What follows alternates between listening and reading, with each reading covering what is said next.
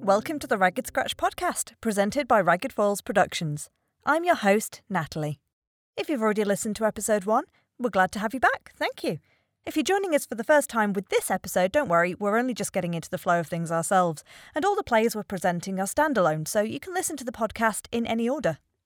One of the things I love about new writing nights and scratch nights is the variety of material that you get to see as an audience member.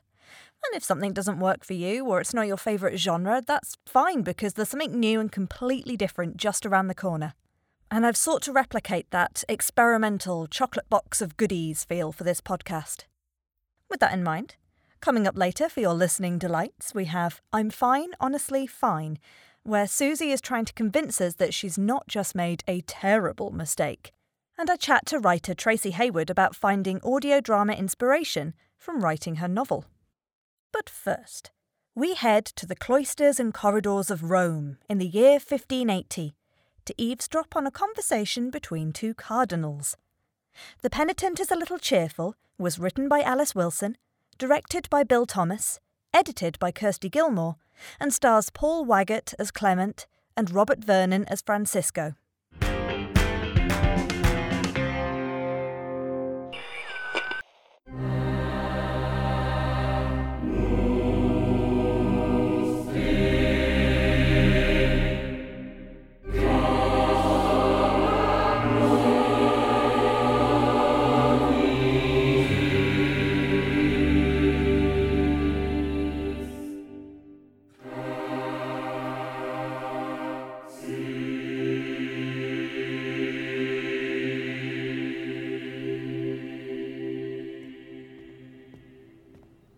Francisco, do you have a moment? I do. Have you seen it yet? The painting? No. I'll see it at the unveiling. For you? I've had a glimpse. Has the Pope seen it yet? Not as far as I'm aware. How'd you get a look? Oh, the painters used my mistress as a model before. Which mistress?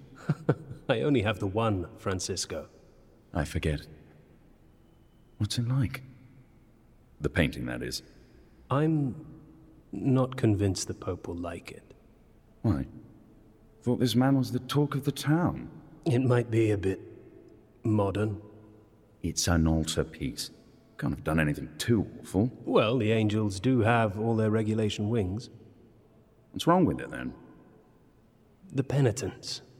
Their flagellation is very energetic. You could say they're enjoying it.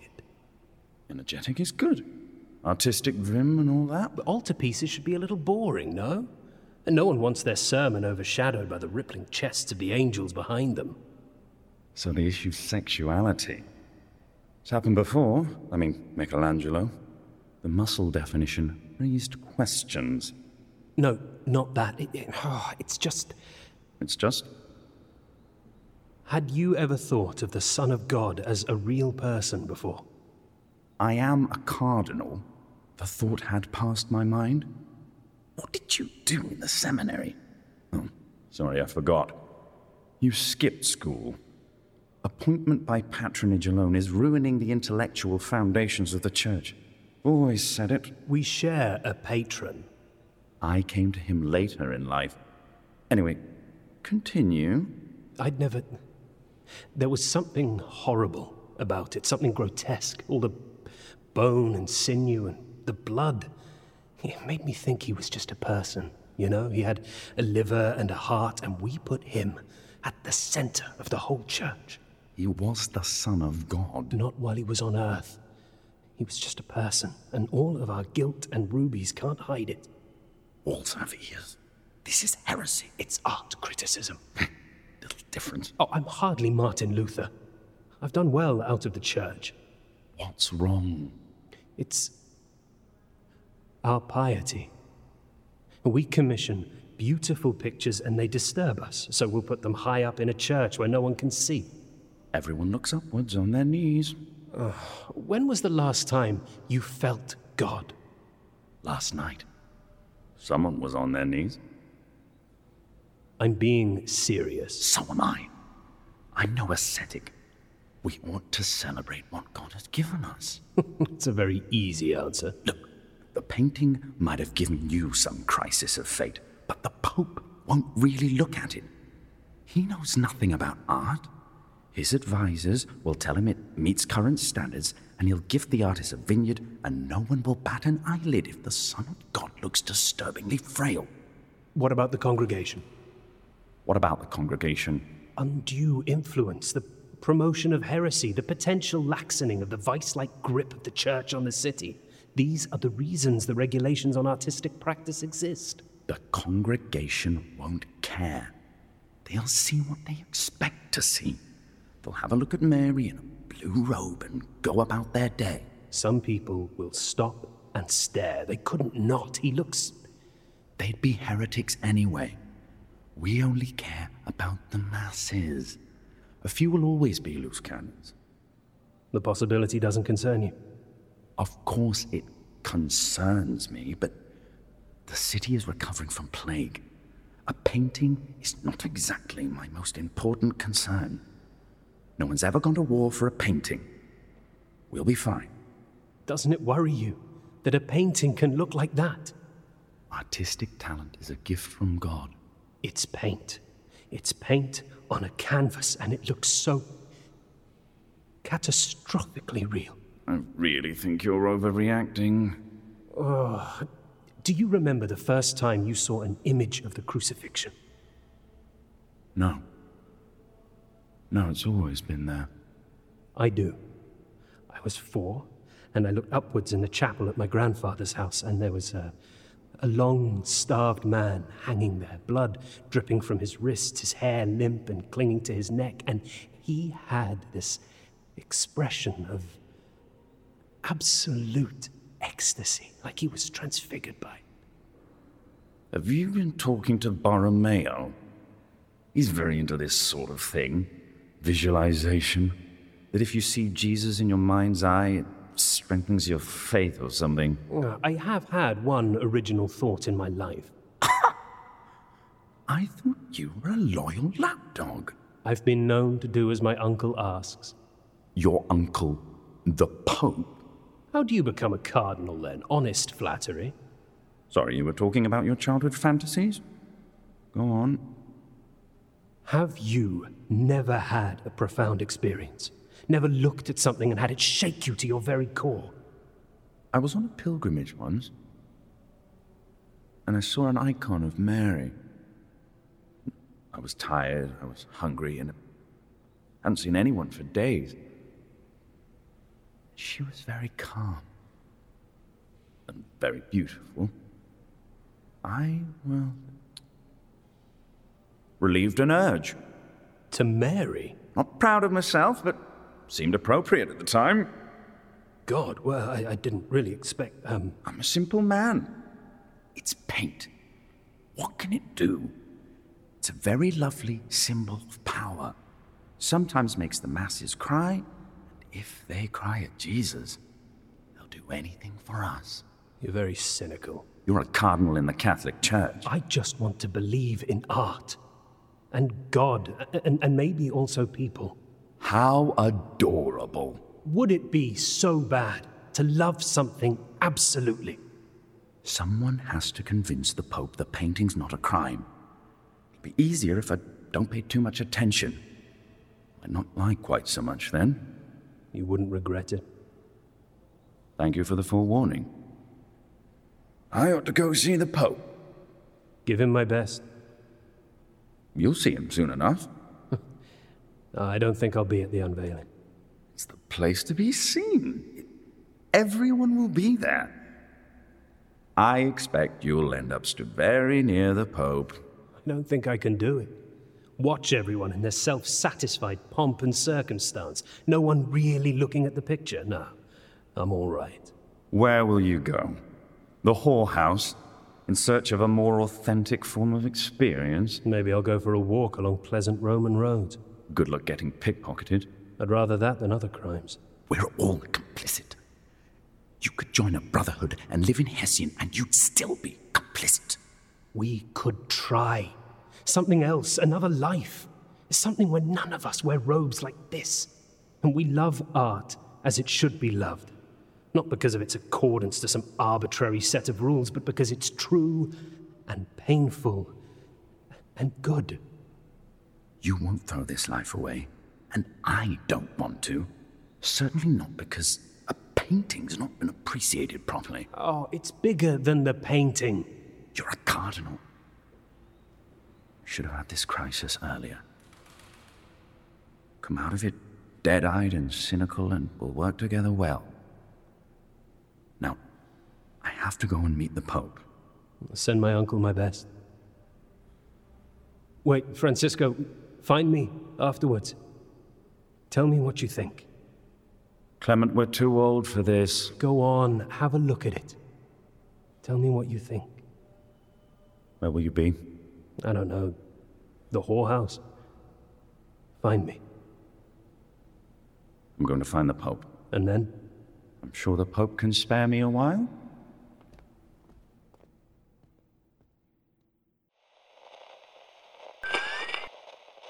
Okay, so I am here with Alice Wilson, the writer of The Penitent is a Little Cheerful. Could you tell us a little bit about yourself and your writing background?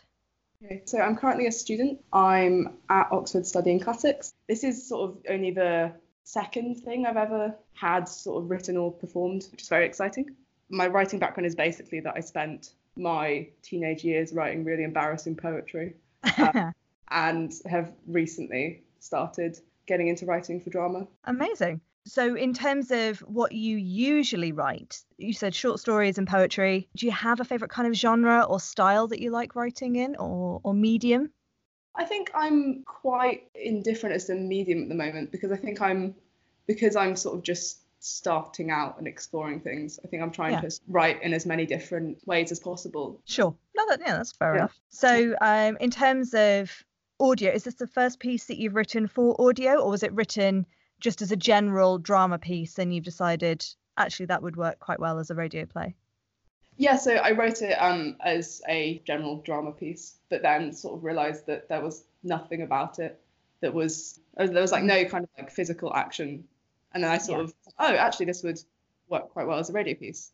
But it was really interesting having to think about like what are the visual cues that would otherwise be there that you have to communicate in audio. So I found that really interesting. Great. And so let's focus on, so you're doing classics at university. Yeah. So what is your personal relationship with ecclesiastical art? Like, are you studying it as part of your course? Have you studied it before? Were you brought up with an interest?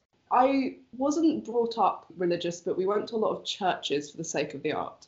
But I've always really had quite intense feelings about churches that aren't religious, but are just kind of, I don't know, there's something about being in that space and being around so much artwork and something about the way the whole thing is designed is, I kind of am a bit obsessed with religious art just because I want to understand why it makes me feel the way it does. Mm. And in terms of this specifically, I was reading a biography of Caravaggio on the way to and from work and just got really, really into it. Okay, so going back to The Penitent is a Little Cheerful, the way you've written it, it feels like there's a lot more going on in the relationship between Clemente and Francisco than they are just fellow cardinals. There's some intriguing history or potentially future there. So was this part of a wider piece, or was it your intention to leave the audience wondering? It's not part of a wider piece at the moment. I think I do quite like the kind of intriguing, wondering element of it, but also it's intriguing me because I have no idea what their relationship is, to be honest, and I quite want to figure it out.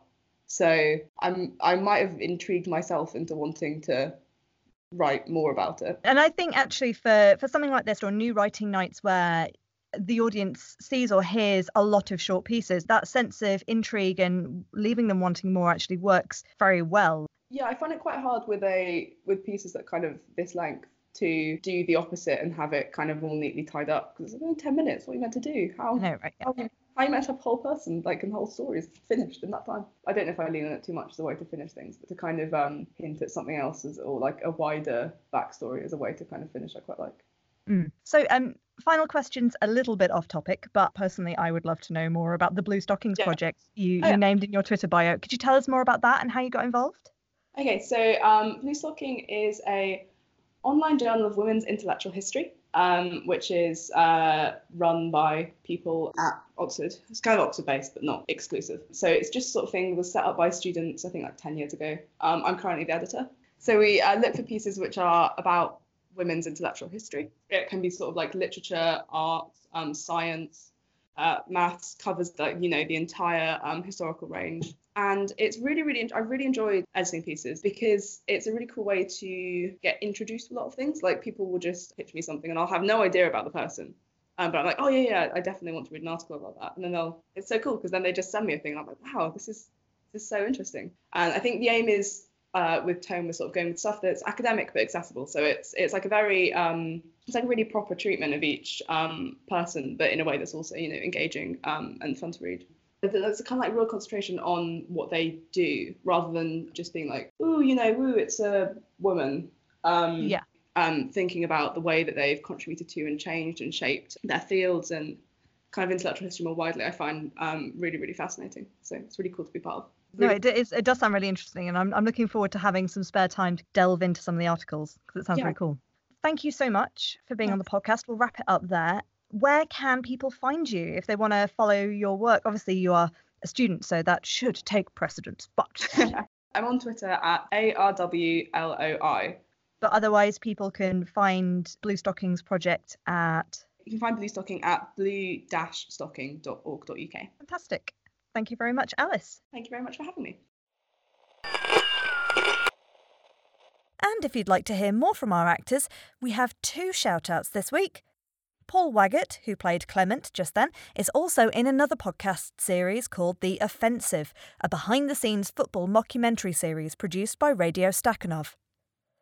Robert Vernon, who played Francisco, is in a feature folk horror film, The Village in the Woods, releasing online in the UK on Amazon, Google Play, iTunes and the Sky Store on the 14th of October.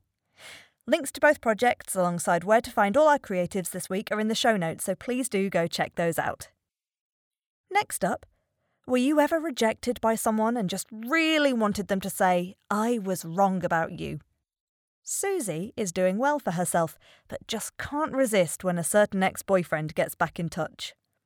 I'm Fine, Honestly Fine was written by Tracy Hayward, directed and edited by Lorraine Ansell, and stars Lindsay Morell as Susie and Raphael von Blumenthal as Jack.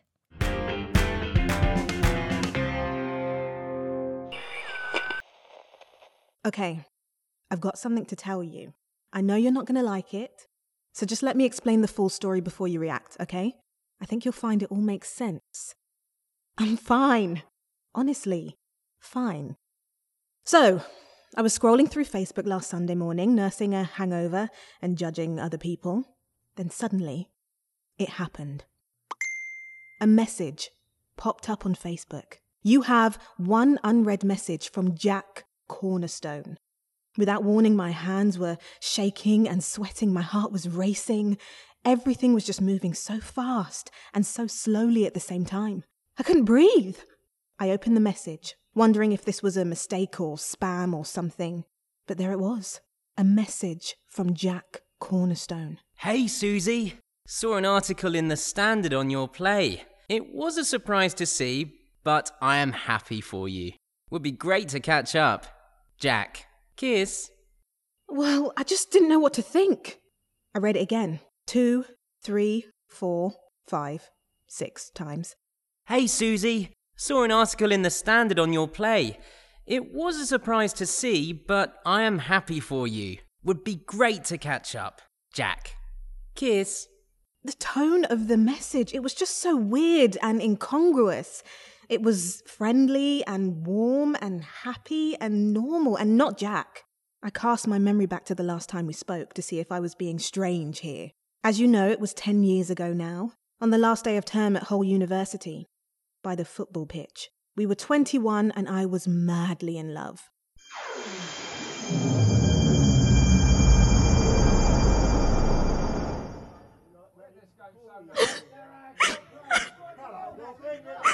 I don't get why you're trying to make me feel bad. We weren't even a proper couple. It was just a bit of fun. Just a bit of fun? How can you possibly say that? On Tuesday, I proofread your entire 5,000-word essay overnight when I was meant to be out with my mates for our final party.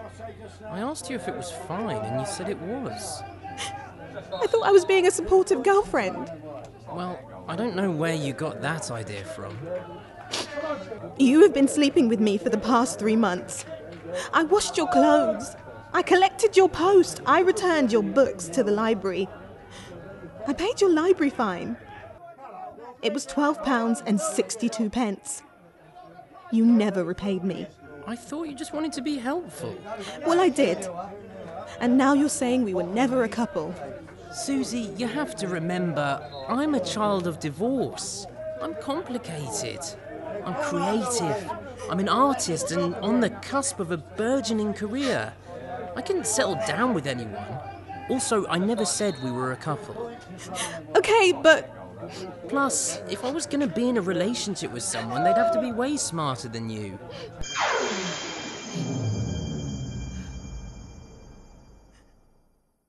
So that was it. We hate Jack. Jack is a bad man, an evil man. We all know that, but we all have that dream, don't we?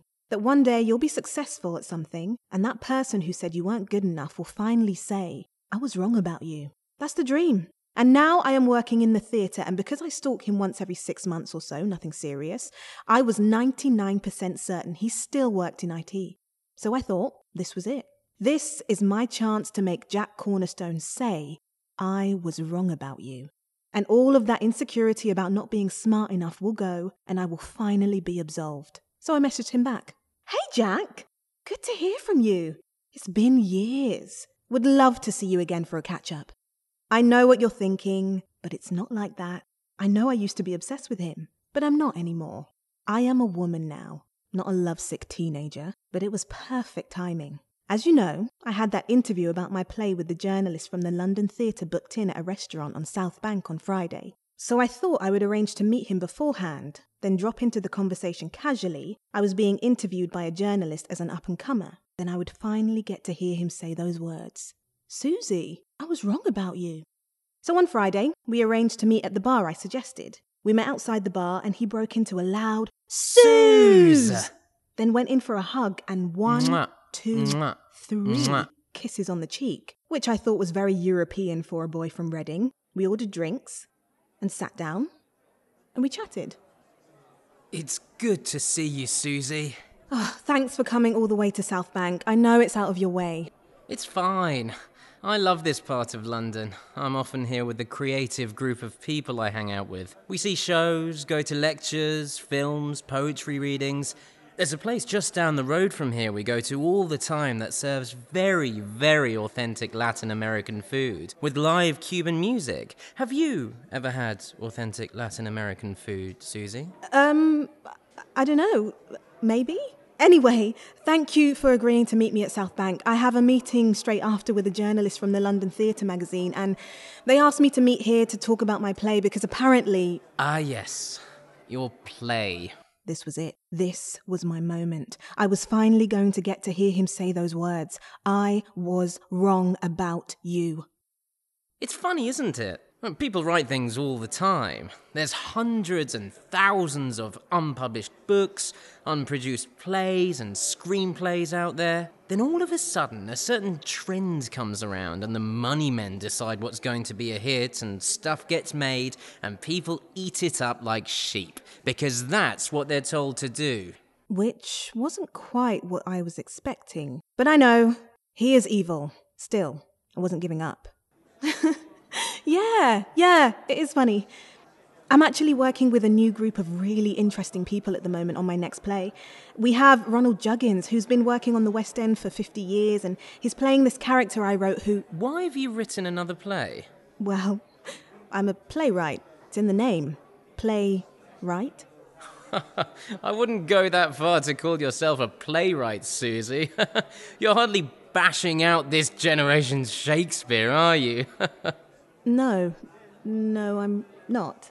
Anyway, Ronald Juggins. You know, if you're wanting to do an interview or something to drum up a little local PR, I could call in a favour from an old mate of mine who works in the Bromley Gazette. I can explain that you're desperate to get bums on seats. He could probably help you out. He's a sub-ed there, and he's had his feet under the desk for quite some time, if you know what I mean. We've been friends now for over 15 years, so... I have interviews. I have an interview in 45 minutes over there with Lonnie Hawks from the London Theatre. Lonnie Hawks? Yes, Lonnie Hawks. I've never heard of him. Well, the London Theatre has, apparently, and they've asked him to come here to interview me because my play now has a 12-week run. Martin Schull is his name. Whose name? My old mate at the Bromley Gazette, who I can ask to do you a favour. Okay, well, that's nice. But I think I already have a 5-star review from the theatre reviewer at the Bromley Gazette. Though I would need to check with my PR guy. Why do you have a PR guy? Because of my play. The production team hired a guy from a communications agency who's worked with a lot of up-and-coming plays on and off the West End to get them PR. But your play isn't on at the West End. Yes, I know. It isn't yet, anyway. Yet? Look, she thinks she's Andrew Lloyd Webber. I don't think I'm Andrew Lloyd Webber.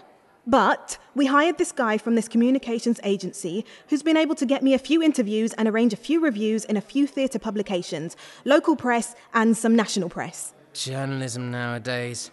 It's all meaningless. Basically, they're willing to post anything as a paid advertorial for cash and claim it's journalism. Well, we pay the communications firm, we don't pay the publication. That's how you think it works, do you? These guys are just writing these things out of the goodness of their hearts. No, I don't think it's out of the goodness of their hearts. It's because it's their job, as theatre reviewers, to review theatre. Anyway, let me put a call into old Marty and see if he'll do a favour for a mate and get you a review. Okay, thank you. So anyway, Ronald Juggins. You're entirely welcome, Rachel. It's great to have the opportunity to pay it forward and help out an old mate of mine from uni. We had some good times, didn't we? Yeah, yes we did. Where was I? Ronald Juggins. Who? He's an actor working on my new play. He's worked at the West End for over 50 years. He's also done some film work over the years, and he's actually worked with Isaac Mina in the past, who, if I remember rightly, Jack, was a favourite avant-garde film director of yours? Which Isaac Mina film? I think it was something about a flower, petal fallen? I don't recognise him. Well, you haven't seen him.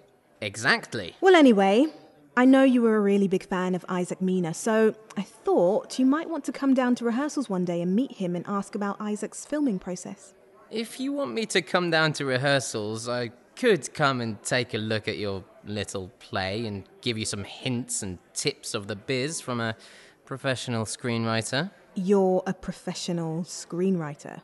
How does one define professional? Getting paid for your work? Well, I have been writing since I was 11, and I've studied film up until a master's level, so I think I can come and cast a professional eye over whatever it is you're trying to do. Okay, great. We'll be rehearsing in a space in Old Street from 5:15 onwards. Oh, no. I'm ever so sorry. I can't come at 5:15. Not all part-timers, I'm afraid. I'm working, and I can't get out early. My boss would wring my neck. I'm working for a London-based charity called Jumpers from Jumpers. It's a huge international operation that works with sporting venues across the country. We host charity collection boxes at ticketing offices that collects for many poor third-world countries across the world and provides them with clothing. Jumpers from Jumpers, you see? I do. Anyway, I'm working on a pretty big project right now to enable sports fans to donate when buying tickets online. The software needs to be signed off by my MD this week, and I'm the main guy who's getting everything done there.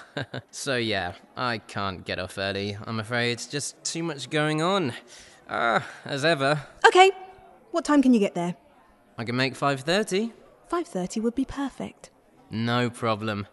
I'll see you then. Glad to help you out. So you see, I am not seeing Jack again.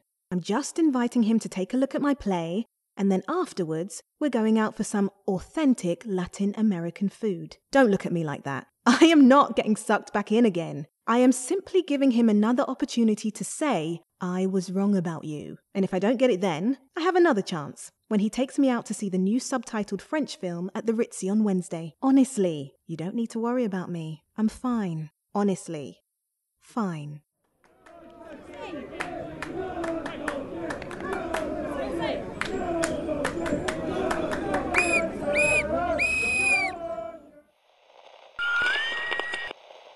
Hi, Tracy. Thanks for joining us on the podcast. Could you tell us a little bit about yourself and your writing background beyond what they've just heard? So I've lived in London for about 8 years now. I live in southeast London with my husband and my dog Toby, and I work in publishing. I've been writing properly now for about 2 years. Beforehand, I was one of those writers who came up with ideas and then gave up at the first hurdle. So for the last 2 years, I've been trying to not do that and try and get something accomplished. So for the last 18 months, I've been writing my debut novel, You and I, which is about two female friends going into adulthood, trying to find belonging in worlds where they don't belong in. And if I write something that doesn't fit the style of the novel, but I really love it, then I'll try and work out how to adapt it into another form. And from that, I've written a couple of short stories and this audio drama. Oh, fantastic. When's the novel due to be out? Is it still a work in progress? Oh, yeah, very much work in progress. I'm about 40,000 words into my first draft at the moment. So I'm thinking another 18 months until it's finished. Fair enough. Well, we'll have to keep an eye out for it then. So I hope the answer is no, because no one deserves that kind of negativity in their lives. But is Jack based off a real person, or is your interest in writing this type of relationships based off your personal experience? Or you don't have to go into obviously super personal detail. No, I think I really like writing about people's experience with interacting with other people and how other people's agendas can really affect how you feel about yourself and how you interact with other people. And Jack was a personification of a personality that I kind of really only noticed and became aware of in my 30s, which is when people like to put out sparks of joy in other people. So if they see you, like, oh, this happened, they'll be like, I can't stand for that. And so they'll do things like say that, you shouldn't be excited about that, or it isn't a big deal, or you don't deserve it, or imply that you're silly to get excited about it, or you're too full of yourself, or just kind of deny your version of events. And it's sort of raining on someone's parade by any means necessary. And it gives the person doing it this unearned power over you. And I was completely oblivious to people might be doing that up until about I got to a certain age of maturity. I was like, oh, that's what you're doing. You're just trying to stop my happiness. And Jack was kind of a way of writing about that desperate need. Like, I cannot have your version of events be reality. I have to take that from you. I'm Fine, Honestly Fine came out of me wanting to write something for my novel that had really good conflict working within dialogue, and it also being quite funny. Frasier is a great example of where you can see that, or The Marvelous Mrs. Maisel. I really wanted to write something in that style and set that challenge for myself. And I wrote it and I was like, oh, I've basically written an audio drama here. And then you can't really write in, he interrupted her, she tried to get out. It just takes away from it. And then I realized also that the humor only exists if it's kind of read in the right way with the right beats and directing that yourself within the novel. It's just not going to work. So I was like, I have just written an audio play. But yeah, it was the first time I'd written it, and it is really fun compared to writing a novel, because once you're so far into a novel, you're really bound by the character development that you planned and the plot development, and so you can have these really lovely ideas that just don't work within that. With audio, you are just jumping into a moment for 10 minutes, and it gives you a lot of freedom. And then it's also quite an interesting challenge in itself, and that you have to get people to really understand your characters just with the script and the voice, and without saying, and her bedroom was like this, and her world is like this. So on the application form, when you applied, we asked about whether the genders, ethnicities, ages, physical abilities of the characters were important, and you said, no, not really. So this time when I was casting, I chose to keep the genders of Susie and Jack as you wrote them. But do you think doing a gender swapped version or a same gender version would have told a completely different story? Or do you think there's just those universal elements of those red flag behaviours and people wanting to diminish your spark? I think that's quite an interesting question. I think yes and no. I think a lot of the things that cause problems for Susie that come from her character come from character traits that are encouraged on women and girls by the patriarchy, in that, being unfailingly polite in the face of somebody who isn't treating you that way back and really doesn't deserve it, and also naturally deferring to somebody's expertise that's actually not expertise when you have a lot of expertise in the subject area. But at the same time, I think the dynamics of their relationship, you have one character that doesn't see her own value and is looking around people to define her own self-worth because she believes in others more than she believes in herself. And then you have this other character who likes to feel in control and dominate, and does so by putting other people down in just any way that he can get away with. And I kind of think that dynamic of those two characters that creates the conflict and the humour kind of could really exist in any number of different types of varieties of people. Great. Well, thank you so much for being part of the Ragged Scratch podcast. Where can people find you online, find out more about you, keep an eye out for the novel when it comes out? You can follow me on Twitter at Tracy Hayward 11.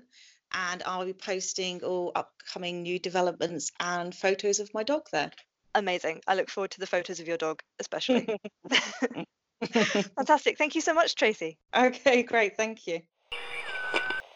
Thanks once again to Alice, Paul, Robert, Bill, Tracy, Lindsay, Raphael, Lorraine and Kirsty for all their hard work on these pieces. And thank you for listening.